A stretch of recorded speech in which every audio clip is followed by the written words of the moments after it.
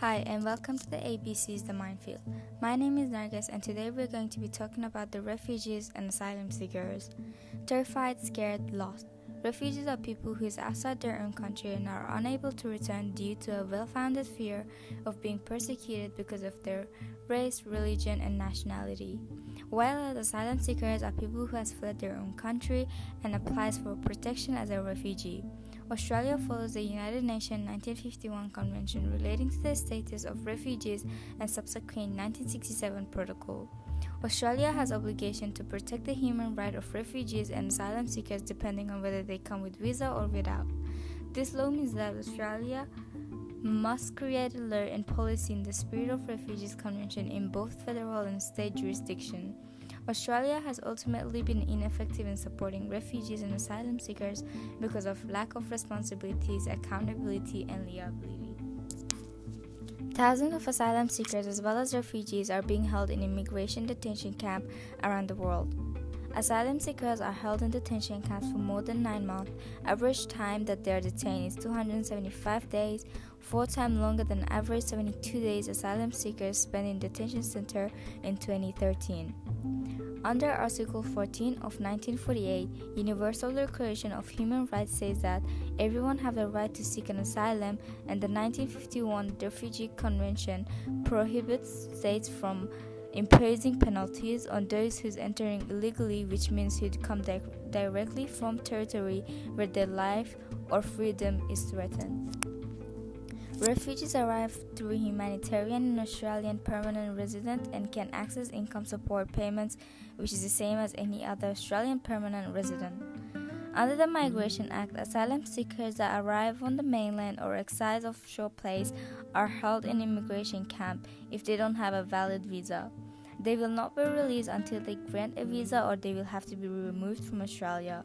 Australian government provides 13 million funding throughout international agencies such as International Organization for Migration and United Nations High Commissioner for Refugees to provide humanitarian assistance to the displaced group of people around the Middle Eastern country. Detention Centers has argued about the breach of Australia's obligation on the UN Convention. In centuries where people have to flee their home because of persecution and violence, political solution must be found. Peace and tolerance restored, so that refugees can return home. In my experience, going home is the deepest wish of most refugees, says Angelina Jolie. According to the Australian Institute of Refugees and Asylum Seekers, from 1945 to early 1990s, Australia, which is the only country in the world with policy of required detention and offshore processing of people who run away from their own country because of bad treatment. Australia has also accepted more than 500,000 refugees and asylum seekers during the time. For at least 20 years, Australia has been protecting refugees in humanitarian program. The Minister of Immigration sets number of people that will be taken under this program and determines the priorities for deciding who will be accepted. Refugees cannot go back to their own country because their life will be threatened, and Australia has agreed to protect refugees as a party to the Refugee Convention. So is Australia a land of freedom as it claims to be, the land of equality? Ultimately, Australia has not been effective in the implementation of the United Nations 1951 Convention relating to the status of refugees and to subsequent 1967 protocol. Australia claims to care about refugees and asylum seekers and claims to be upholding promises they made with the United Nations when they signed the United Nations 1951 Convention relating to the status of refugees and subsequent 1967 protocol. Australia's political leaders regularly claim that Australia has one of the most generous refugees response in the world.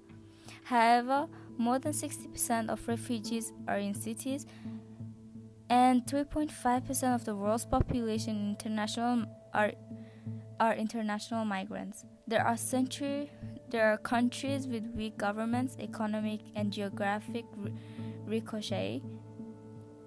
As more people get displaced for longer periods and the aid budget cannot keep up. One country with similar history of refugee and asylum seekers is Germany. Article 16A of the German Basic Law is the right to asylum. It is granted for everyone who flees political persecution in general.